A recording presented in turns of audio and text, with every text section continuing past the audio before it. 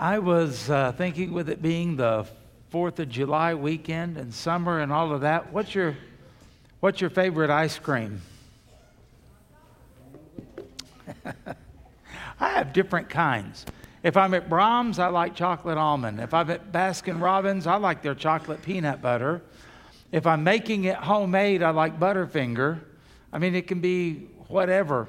And, isn't it interesting? We live in a time where you can get ice cream all year long.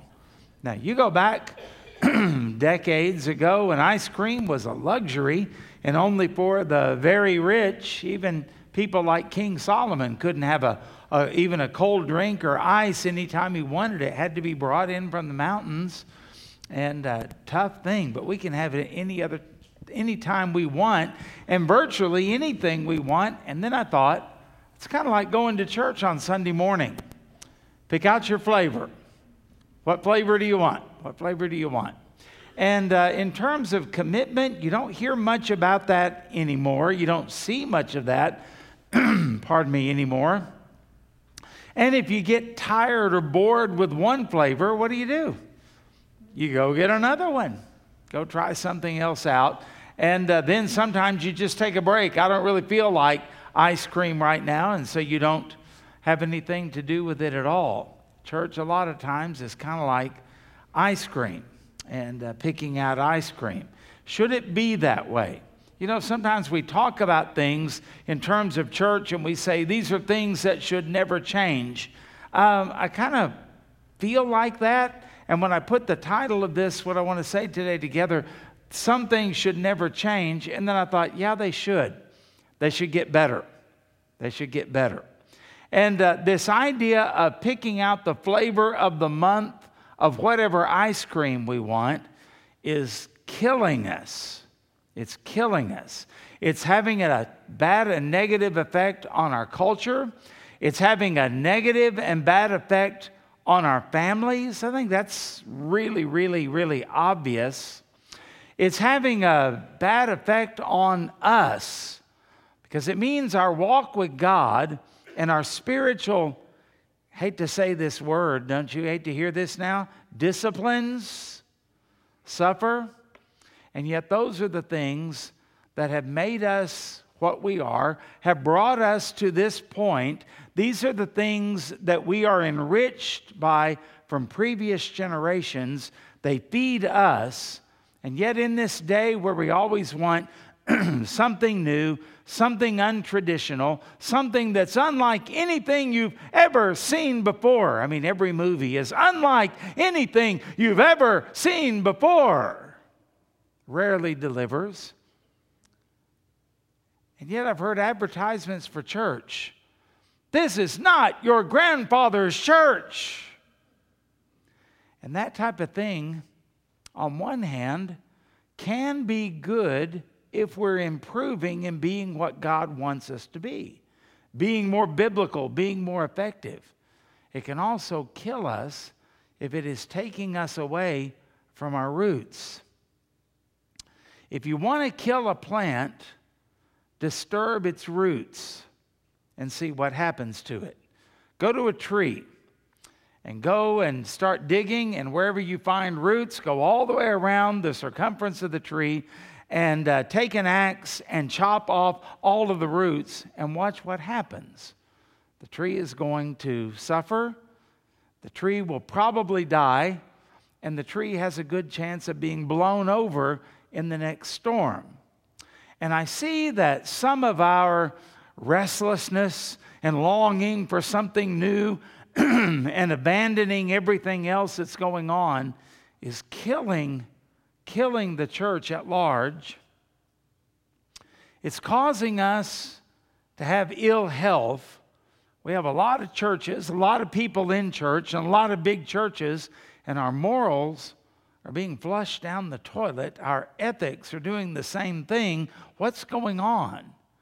And when hard times come, we topple because we're not rooted and we're not grounded in the things of God. And because of that, I felt impressed to kind of go over some things today that I want to share with you on my heart, because there are a lot of has-beens in this world today.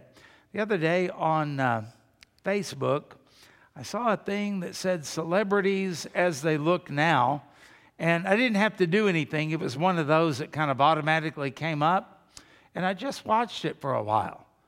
Oh my goodness.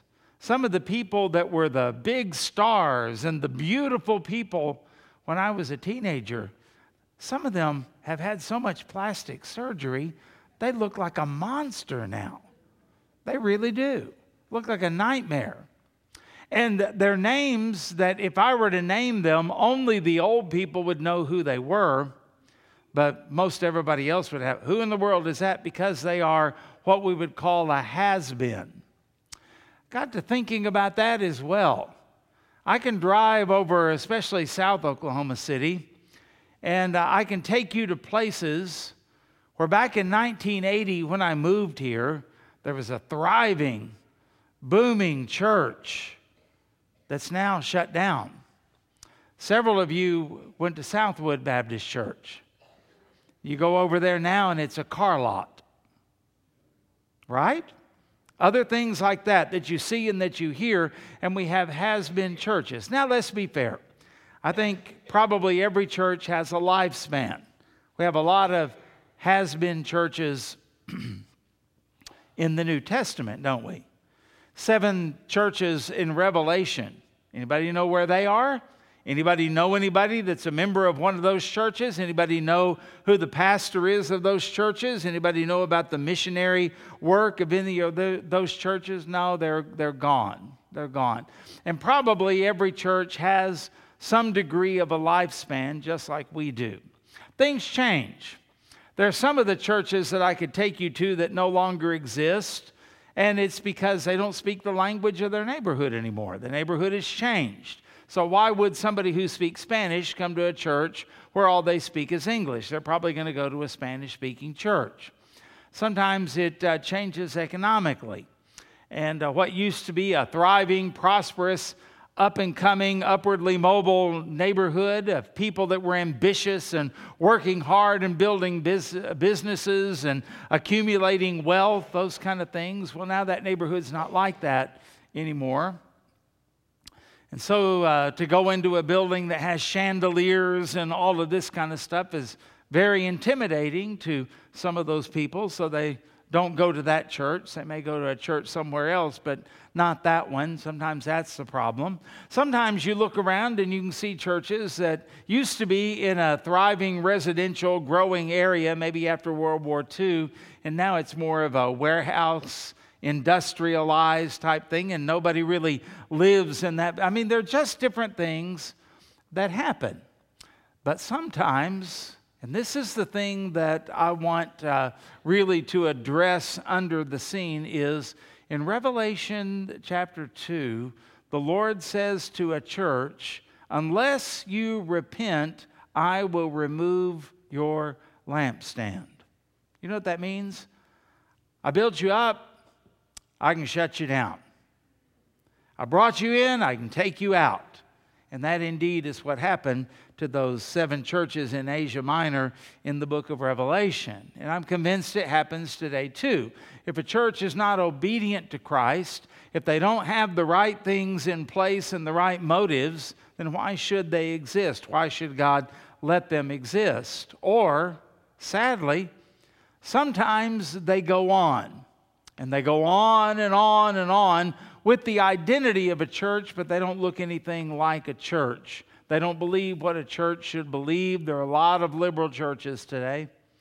They don't act the way a church ought to act. In fact, they're nothing more than just a social club or something like that. Something like VFW or American Legion or something like that. They just call themselves a church, but they don't really do church things. They don't really believe church things anymore. There are a lot of churches, quote unquote, that gather today where nobody will even crack open a Bible. And if they do, it's taken out of context or used for some other purpose that is not godly and not holy and not edifying. Other places have abandoned any sense of morality or right or wrong, and anything goes, and whatever you want to be and whoever you are, that's the way it is. There's no standard of sanctification. There's no righteousness or anything like that. Other churches still gather, but you don't ever hear the gospel. You don't hear about the cross. You don't hear about the penal substitutionary death of Christ on the cross. You don't hear about the resurrection.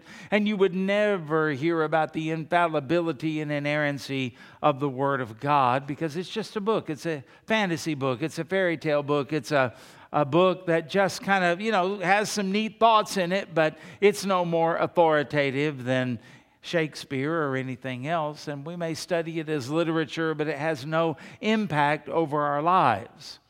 And so when we think about these kind of things that are going on today, we need to ask the question, why should anybody come to church? Why should anybody come even to our church? If we're just going to be the flavor of the month, what's in today is going to be replaced by somebody else later on. And that's why the church's quest for the last 30 years, we're going to be relevant. We're going to be on the cutting edge. Well, the cutting edge keeps changing. How do you keep up with all of that? What is in today is out tomorrow. And what is cool today is traditional tomorrow. All of these things. We age, pastors age, congregations age, and all of these things kind of change. We've got to be built upon things that are timeless, things that are consistent, and things that where the only change that we have is for the better. Better, being more biblical, more honoring to Christ, more evangelistic, more those type of things. Not less, but more. I always think about what the writer of Hebrews says, don't forsake the assembling of yourselves together, right? As is the manner of some, and we sure see that, but all the more, he says. Not less, more as you see the day approaching. Well, we don't believe the Bible anymore, so we don't believe that verse. We think it's better to have less. We think it's better to be looking the wrong way when we approach the end of the age. And so we wonder what happens. And so a lot of these churches that we talk about are now has-beens for 2,000 years and even into recent times. They're out of sync. They are out of sorts. They can't even get along with each other. They're out of social favor because some churches are out of existence because of persecution and things like that. I mean, a lot of things we could actually say about those things. But here's the bottom line. I don't want us to be one of those churches. I think we've got maybe 10 years before we do. And so this is a wake-up call to say, what are we going to do with this? And what are we going to do about this so that we don't end up like some of these other churches on the ash heap of human history? Don't want that. Don't want that. I love you too much. And I don't want that for me, my family, or people that I love either. So let's talk about these things. What do we build on that never changes except to become better? Except to become better. I've preached on this before, but this is a time for a repeat. We need to rethink about these things. So, number one, why do we exist? Number one, we exist to exalt Jesus Christ. We've got to get that in our minds. We have children's church so that the kids will have fun and won't be bored in big church. Wrong answer. We have a student ministry so that we can do enough activities to attract kids in and keep them from leaving the church. Wrong answer. We have preaching services so that we will learn our doctrine. We want to have doctrinal soundness. Wrong answer. Wrong answer.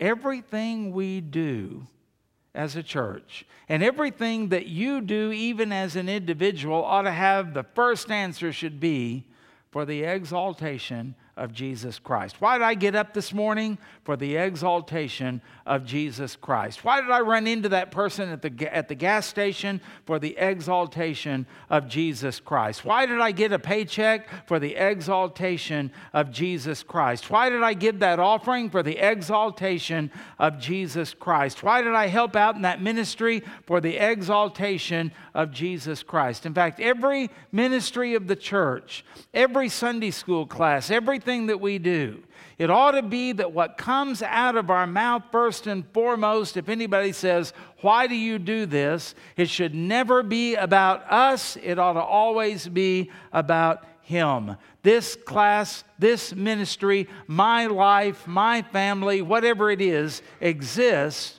for the exaltation of Jesus Christ. Everything we do for Him and for His glory. Think about these scriptures, Ephesians 3:20 and 21. Now to Him who is able to do immeasurably more than all we ask or imagine, according to the power that is at work within us, to Him be glory in the church and in Christ Jesus throughout all generations, forever and ever. Amen. Exceedingly abundantly beyond all that we ask or think, right? The glory of God. And then it says in there that Christ is to be glorified in the church. Christ is to be glorified in the church. There are churches today where they will talk about everything but Jesus Christ. And when they do, it's not in a way that glorifies Him. It's in a way that demeans Him, that makes Him just one of us, just one of the guys, just a person who is no different than us. And we can never let that happen. Everything for the glory of Christ. What about 1 Peter 2, verse 4? Coming to Him as to a living stone, rejected indeed by men, but chosen by God and precious. If you also being stones are being built up in a spiritual house, a holy priesthood, to offer up spiritual sacrifices acceptable to God through Jesus Christ. Therefore, it is also contained in the Scripture, behold, I lay in Zion a chief cornerstone, elect precious, and he who believes on Him will by no means be put to shame. Therefore, to you who believe, okay, now if you're a believer in Jesus Christ and have been born again, I want you to say amen. This is to you who believe. He is precious. So I guess the question would be, is He? But to those who are disobedient, the stone which the builders rejected has become the chief cornerstone, and a stone of stumbling and a rock of offense. See, there are a lot of people, they don't love Jesus. They stumble over Him. He trips them up. He keeps them from doing what they really want to do. And one day the Bible says that restraint will be gone, and that's called the Great Tribulation. But the desire of the human heart is still that way. There's just something that trips them up and keeps them from doing governmentally and politically and religiously and morally and all of that, everything that they want to do. So which is He to you today? Is Jesus precious to you? Do you love Him? Do you serve Him? Do you pray to Him? Do you read His Word? Do you give to His cause? Do you conform your life to what He wants? Are you loving Jesus? Is He precious, or is He in your way? Is He the thing that keeps you from really doing what you would really like to do? Oh, we have to go to church today. Really? Not if Jesus is precious. It makes it all different, all the difference in the world. And they stumble, being disobedient to the word, to which they also were appointed. But you are a chosen generation, a royal priesthood, a holy nation, His own special people, that you may proclaim the praises of Him who called you out of darkness into His marvelous light, who were not a people, but are now the people of God, who had not obtained mercy, but have now obtained mercy. Hear what he's saying? You were called so that you could exalt Christ and show His excellencies. How are you doing?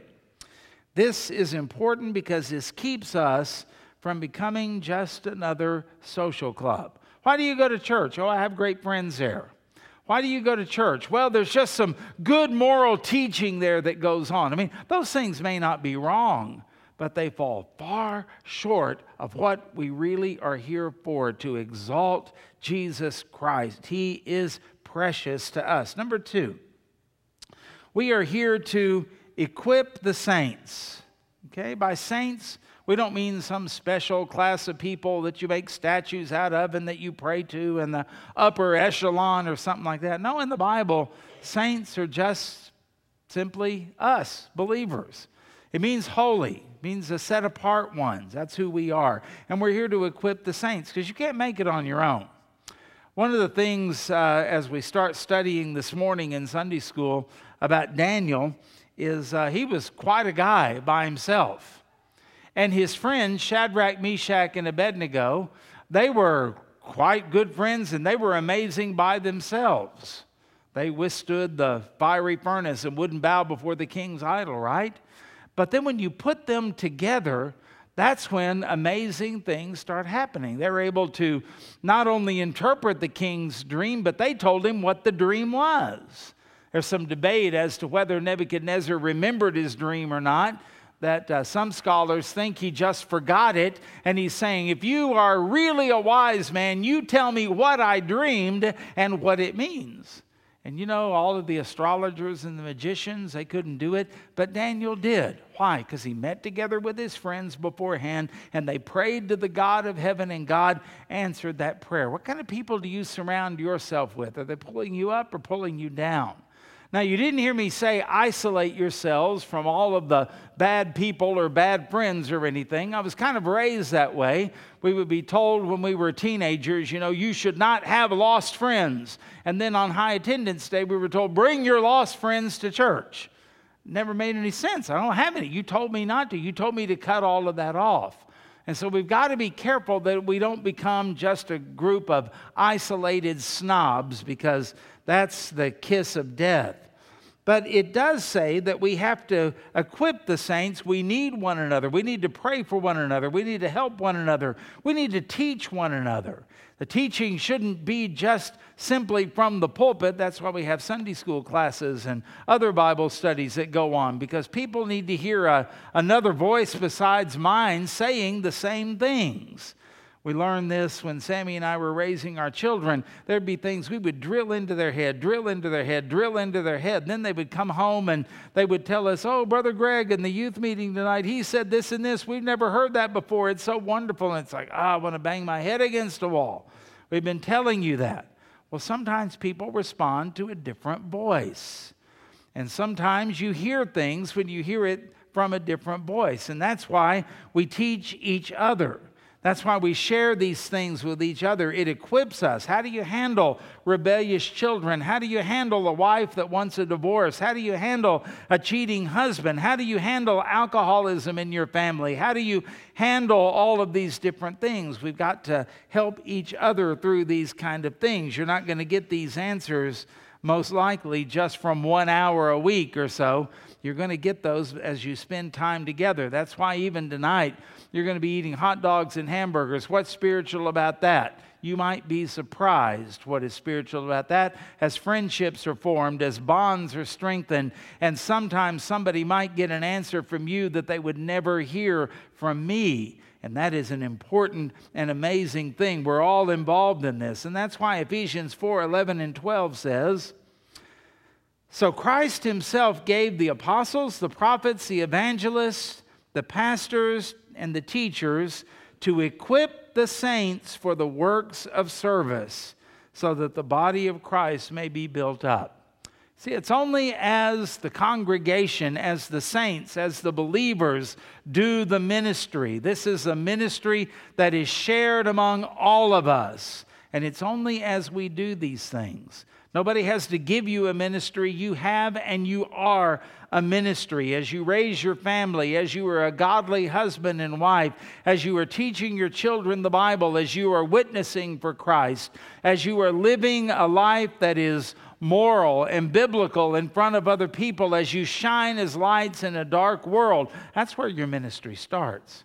And see, the problem is nowadays we have a lot of people that have ministry in title, but not a ministry in lifestyle. They bypass that. That's nothing. That's for the nobodies. I want to be the somebody who has a title, has a position.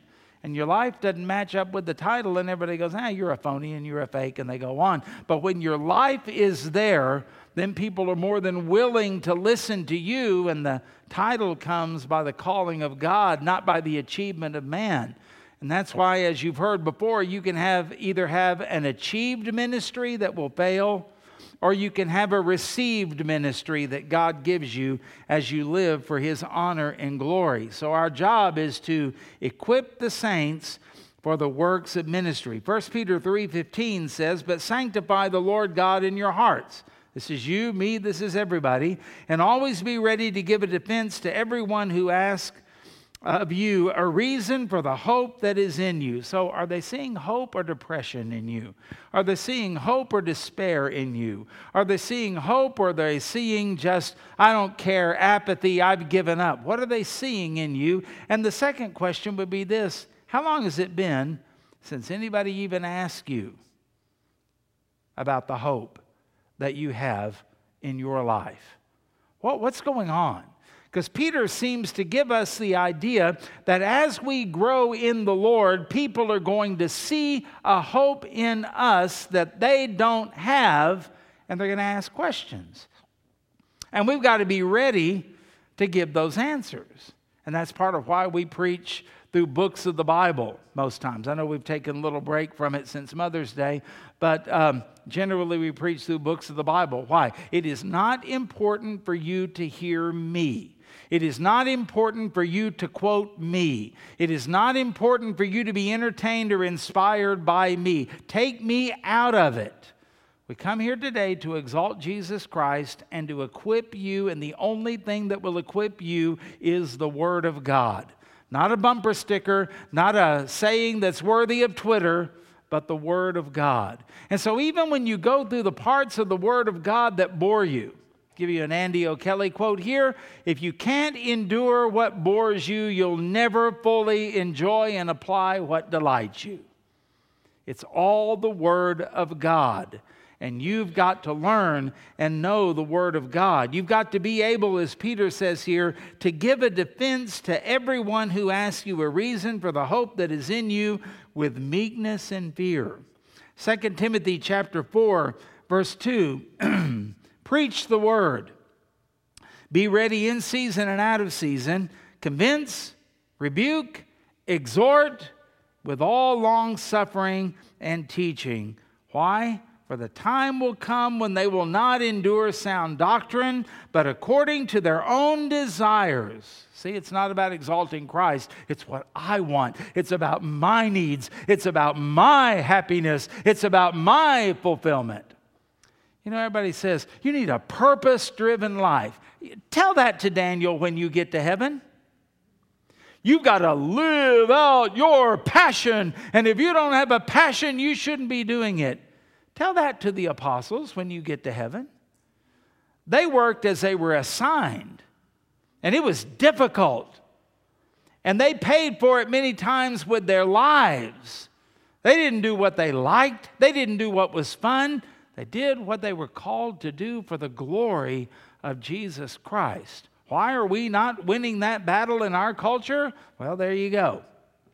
"The time will come when they will not endure sound doctrine, but according to their own desires, because they have itching ears, will heap up for themselves teachers, and they will turn their ears away from the truth and be turned aside to fables.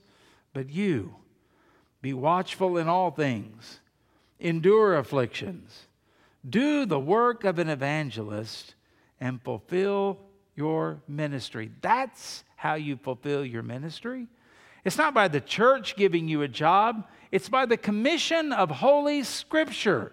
Do those things that Paul told Timothy. And this keeps us from becoming liberal, worldly, and defeated. It's been heartbreaking to see how many Southern Baptist churches now that in defiance of our Baptist faith and message are ordaining women to be pastors of local churches. It's amazing to see how many churches are starting to open the door to say to LGBTQAI, you can go on depending on what you've listened to last, right? And they're always welcome in our church. Homosexuals, transgender are always welcome to come hear the gospel with us, and you be nice to them and be friendly to them. But they are not qualified to be members of our church until they're born again and they repent. They're not eligible to serve in our church until they repent, are born again, baptized, and become a member of the church. Why is that important? Because there are churches now, prominent churches in the Southern Baptist Convention, that are proudly saying in podcasts and other things that we have LGBT people serving in our church. This kind of thing is what happens when you don't equip the saints. To our shame, I heard a Presbyterian preacher this week, listening to him while I was walking. And he said that back in Kentucky and the frontier of old, he said that if somebody from an Anglican church or a Presbyterian church said, God has called me to preach, the church shipped that person back east, and they were schooled for 7 years. Undergrad and graduate work, 7 years before they could pastor a church. And then he said, but if you were a Baptist, all they did was take you and lay hands on you and say, okay, you're a preacher, go after it. And he said, and that's why Baptists grew faster than the other groups. He said, but that's why it had such little impact. You know, when you think about those kind of things, equipping the saints, maybe when I went to, I won't say which church it was, I went to a church to be a pastor, and after the evening service, a deacon came up to me and he goes, man, it is so good to hear something besides the prodigal son. I said, well, what's wrong with the prodigal son? And he said, nothing until you've heard it every week. All they ever heard was get saved, get saved, get saved, get saved, get saved. And it let the people in the church go, I'm already saved. I'm cool. Everything's groovy with me, right? They didn't grow. They didn't grow because they weren't being equipped. We preach the word because it is a biblical mandate that we equip the saints for the works of service. So learn and get to work. Learn and get to work. Learn and get to work. For what? The exaltation of Christ. These are all going to link up together. So equipping the saints keeps us from becoming liberal, worldly, and defeated. Number 3, we exist to evangelize the lost. Evangelize the lost. That means give them the gospel. And that's all of us, not just an evangelist, not just a staff member, all of us. Romans 1:16 says, for I'm not ashamed of the gospel of Christ, for it is the power of God to salvation to everyone who believes, the Jew first and also the Greek. Notice how it's a universal application. Matthew 9:37, then he said to his disciples, the harvest truly is plentiful. What's the problem?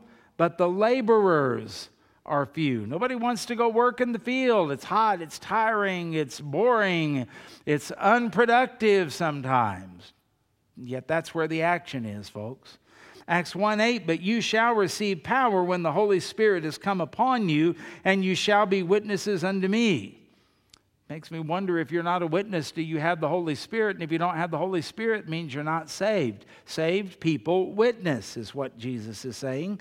And you're going to do it in Jerusalem and Judea and Samaria and the uttermost parts of the earth. It's all of those places, all the time, simultaneously, that is going on. You, me, everybody, as we are given opportunity.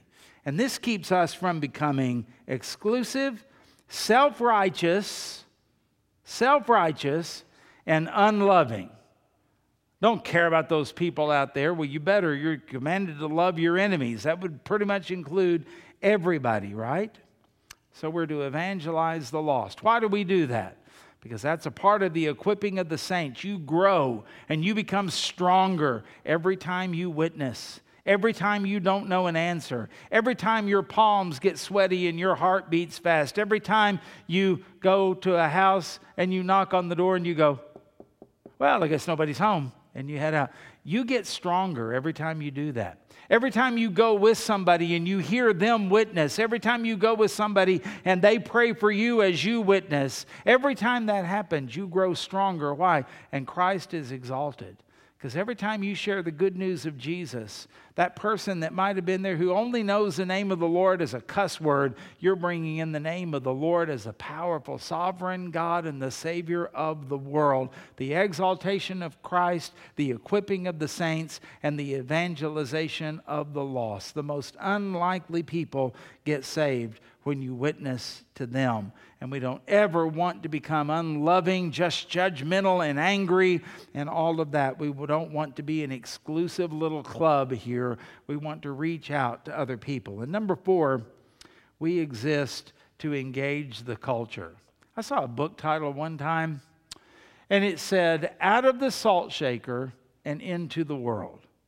Out of the salt shaker and into the world. You know what? The church is like the salt shaker. Jesus said we're the salt of the earth, but it's not really needed right in here to the degree that it's needed out there. The light is gathered in here, but we don't really need the light in here as much as it is needed out there. We've got to go where the meat is rotting. We've got to go where everything is dark. And that's where we really shine for the Lord. If you go back to 1 Peter 3:15, sanctify the Lord God in your hearts and always be ready to give a defense to everyone who asks you a reason of the hope that is in you with meekness and fear. Then my question again is anybody asking? Are you ever around anybody who doesn't know? So many times we're around people, they already know we're a Christian. They believe like we believe. We're all cool with all of that. What about that lost uncle? What about that lost neighbor? What about other people and other things? What about maybe God gives you a ministry at an abortion clinic or at a crisis pregnancy center or somewhere like that where you meet with the ugliness and the rottenness of life. When does that ever happen where they would ever have a chance to ask? We've got to engage the culture. So is anybody asking? Is anybody noticing? That's the big thing that was on my heart. Nobody even seems to notice anymore. And in order to do that, you've got to be around them. And you've got to be around them more than just in a casual, every once in a while type thing. Now, God can work in that too. Don't stop doing that. But you've got to have some people, some neighbors, some friends, some work associates that you become friends with over a long-term period of time so they begin to notice. You're different when the boss yells at you. You're different when you didn't get the promotion that you wanted. You're different when somebody makes fun of you. You're different when you're tired, that type of thing. And then they begin to ask the questions. John chapter 15, verse 18 says, "If the world hates you, know that it hated me before it hated you. And if you were of the world would love you as its own. But because you are not of the world, but I chose you out of the world, therefore the world hates you. Remember the word that I said to you, a servant is not greater than his master. If they persecuted me, they will also persecute you. And if they kept my word, they will also keep yours." Okay, Jesus, you just motivated me to go into all the world and preach the gospel. That doesn't sound like a lot of fun, except that the people he said that to did it. They did it. Paul preached on Mars Hill, right? Think about all of the things. Peter preached on the day of Pentecost and even said, you crucified him. Boy, that'll get you in trouble, won't it? And the gospel spread like wildfire. Why? Because they weren't afraid of the persecution. Well, what made them not afraid of the persecution? Because their lives were built around exalting Jesus Christ, equipping the saints, evangelizing the lost, and in order to do that, they had to engage the culture. Sometimes it went really, really well. Sometimes it didn't go so good, right? So you got to be ready for it, and you got to do it. The Bible says in Matthew 22:36, Teacher, which is the great commandment in the law? And he said to him, you shall love the Lord your God with all your heart, with all your mind, soul, and with all your mind. This is the great and first commandment. I would have expected that out of Jesus. I would have. This next one I wouldn't have. And the second is like it. You shall love your neighbor as yourself. You see, we engage with people that we love. And we don't engage because we don't really love. We don't really care. When's the last time it bothered you that somebody was going to hell?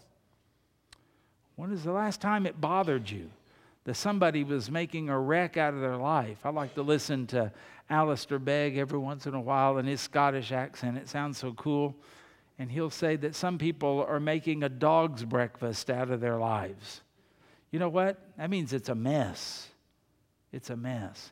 And we see it all around us. And we get angry. We get frustrated. I understand that. I get it. But do we really love them enough to engage them and do what we can? Loving your neighbor as you love yourself. 1 Corinthians chapter 5, verse 9. I wrote to you in my letter not to associate with sexually immoral people. Not at all meaning the sexually immoral of this world, or the greedy and swindlers, or idolaters, since then you would need to go out of the world. But now I'm writing you not to associate with anyone who bears the name of brother, if he is guilty of sexual immorality or greed, or an idolater, or a reviler, a drunkard, or a swindler, not even to eat with such a one, for what have I to do with judging outsiders? Is it not those inside the church whom you are to judge? God judges those outside. Purge the evil person from among you. You know what he was saying? Here you are going, well, I can't associate with the world. I must be separate. And then you're associating with ungodly people in the church and nobody does anything about it. Church discipline is what it's called for. Discipline the church, but go out and love the people in the world. Why? When did we ever get the idea that there's something wrong with lost people acting like they're lost? They can't help it. They're depraved. And we ought to be praying for them. We ought to be loving them. And we ought to be witnessing to them. Well, I'm afraid if we do, we'll become like them. Not if you're exalting Christ. Not if you're equipping saints. And not if you're really wanting to evangelize the lost. You see, if you want to evangelize the lost person, you don't have sex with them. If you want to evangelize a lost person, you don't gamble with them. If you want to evangelize a lost person, you don't all just have a drinking party all weekend with them. You don't do that. Why? You've got a higher and nobler calling. You don't want anything to mess that up. So you engage them out of purity and out of strength and with the idea of a warrior and a battle who is serving his king. This is what this is about. Matthew 5:13. You are the salt of the earth, but if the salt has lost its taste, how shall its saltiness be restored? It is no longer good for anything except to be thrown out and trampled under people's feet. You're the light of the world. A city set on a hill cannot be hidden, nor do people light a lamp and put it under a basket, but they put it on a stand, and it gives light to all the house. In the same way, let your light shine before others, so that they will see your good works and give glory. There we are, back to exaltation of Christ. See the circle? Give glory to your Father who is in heaven. And this keeps us from becoming moralistic, angry, and good-for-nothing members of the kingdom of God. Moralistic, oh yeah, we live right and we don't get it why nobody else does, but we're mad about it. And we're mad about what's going on in the world. Really? But we don't do anything about it because we don't care that much and we don't really love. I'm going to close with a quote from Tim Keller. Churches that are filled with self-righteous, exclusive, sincere, or insecure, angry, moralistic people, you ready for this? Are extremely unattractive. Oh, come to our church. Are you kidding me? Did you see the frowns? Did you see people looking down their noses? Did you see all of that? Why should they come? And yet, it's what they desperately need. And while we may say welcome on everything, our spirits say keep out. Stay away. Lost people are unwelcome. Sinners are unwelcome. And then we have the audacity to sing about Jesus being a friend to sinners. Because we're so proud and arrogant that we take it because it's good for us. But we're not humble enough to give it to anybody else. No wonder. No wonder. So I want to ask you to close with me today by having an old-fashioned altar call. And I'm going to ask you, if you want your life to exalt Christ, to equip saints, to evangelize the lost, and to engage the culture in a positive way, I just want you to come and kneel in the altar if you can, because the church will never do it until you do it. Because the church is you. The church is you. So I'm going to ask us to bow our heads and close our eyes, unless this speaks to you and you say, Lord, I want to be this kind of person. Then I want you to come up and just come and kneel in the altar, and we'll have an altar call and we'll pray together about that and trust God to change us. I don't want the flavor of the month.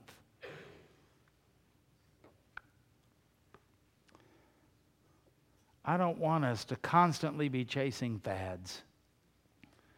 I want us to stand on truth in the love and the grace and the mercy and the firmness of the Lord Jesus Christ for His glory.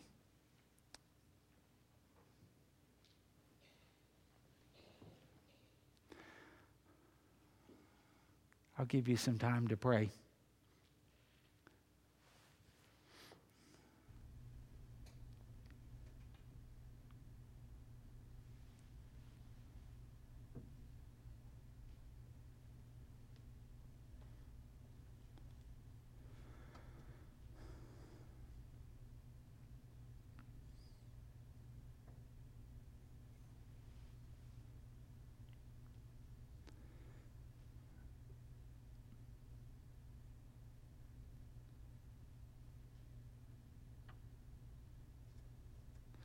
Oh, Father, as we think about this, we're not talking about personality types.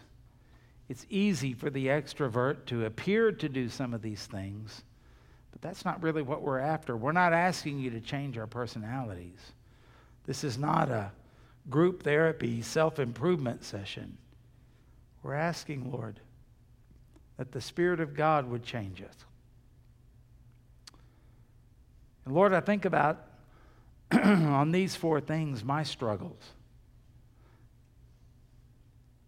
I'm not naturally all that extroverted, so engaging people is difficult. Going up and just talking to strangers, difficult. Handing out a tract, it's just difficult. It doesn't come naturally to me, and I know I'm not alone in all of that. I have to think about it and I have to work. But if I just focus on point number 4, I'd be tempted to do it so the church will grow, and that's not really what we're talking about. I would be doing it because it would make me appear to be better and more spiritual in front of other people, and it's not. I've got to go back to that first thing.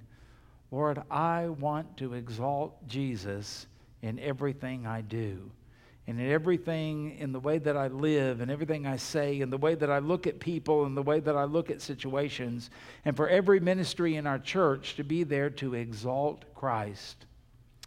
And I pray, Lord, that that would be true of all of us, and I pray that we would also think about equipping the saints.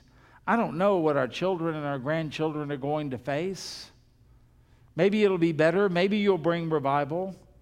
Only you know that. But I have to think about this. What if you don't? And if we're not equipping them, and if all they see church as is just fun and games and entertainment, there's never any real purpose to it. We never get to the purpose. Plenty of time for everything except what really matters. Then how are they going to stand up like Daniel did as a teenager taken captive by Nebuchadnezzar? God, I pray that we could equip the saints, not so that we would have a big ministry, but that we might be handing off our ministry to somebody else, to be excited for somebody else to take our place, to be excited for someone else that we have trained and loved and prayed for to be doing better than we are. That's where we need to be. And Lord, we need to have a heart for the lost. Sometimes we become so angry and self-righteous and moralistic about everything that we forget the reason that they're like that is because they don't know Christ and they're dead in trespasses and sins, and the only thing that will liberate them is the gospel of Jesus Christ. And forgive us when we would agree to all of that and then give them an inept, insufficient gospel. Help us to give it the way it's supposed to be. And Lord, as we do it, to be enthusiastic and to be joy-filled and hope-filled and loving as we do it so that others see Jesus in us. And help us, Lord, to engage the culture, not just when and if. We're grateful for those. But there are those times when we need to just make it happen. And we go see somebody intentionally. We stop by someplace intentionally. We see a group of people and we go up and talk to them intentionally. Lord, I pray that we would do that so that, back to the beginning, Christ may be exalted. Because everything that's going on in our world right now, wherever we may find it, the answer to that is really not political or anything else. It's this: if Jesus were exalted, everything would change. I can't do it in Washington, but I can do it in Oklahoma City. And I can't do it in everybody else's family, but I can do it in my own. I can't do it in everybody else's neighborhood, but I can do it in my own. This is the way we've got to think. And I pray that we would. And before I close, I have to say, and God, forgive us when we haven't done this the way we should. And empower us so that we will. And be patient with us because we will fumble the ball so many times. But Holy Spirit, we're trusting you to correct that. And we pray a year from now we would be a whole lot better at this than we are right now. This is what we need. This is what our church needs. This is what our culture needs. This is what the United States of America needs so much. That Graceway Baptist Church would get committed to these things and touch the world for Christ. And we pray this in Jesus' name. And if you agree, would you say amen? Amen. Thank you so much.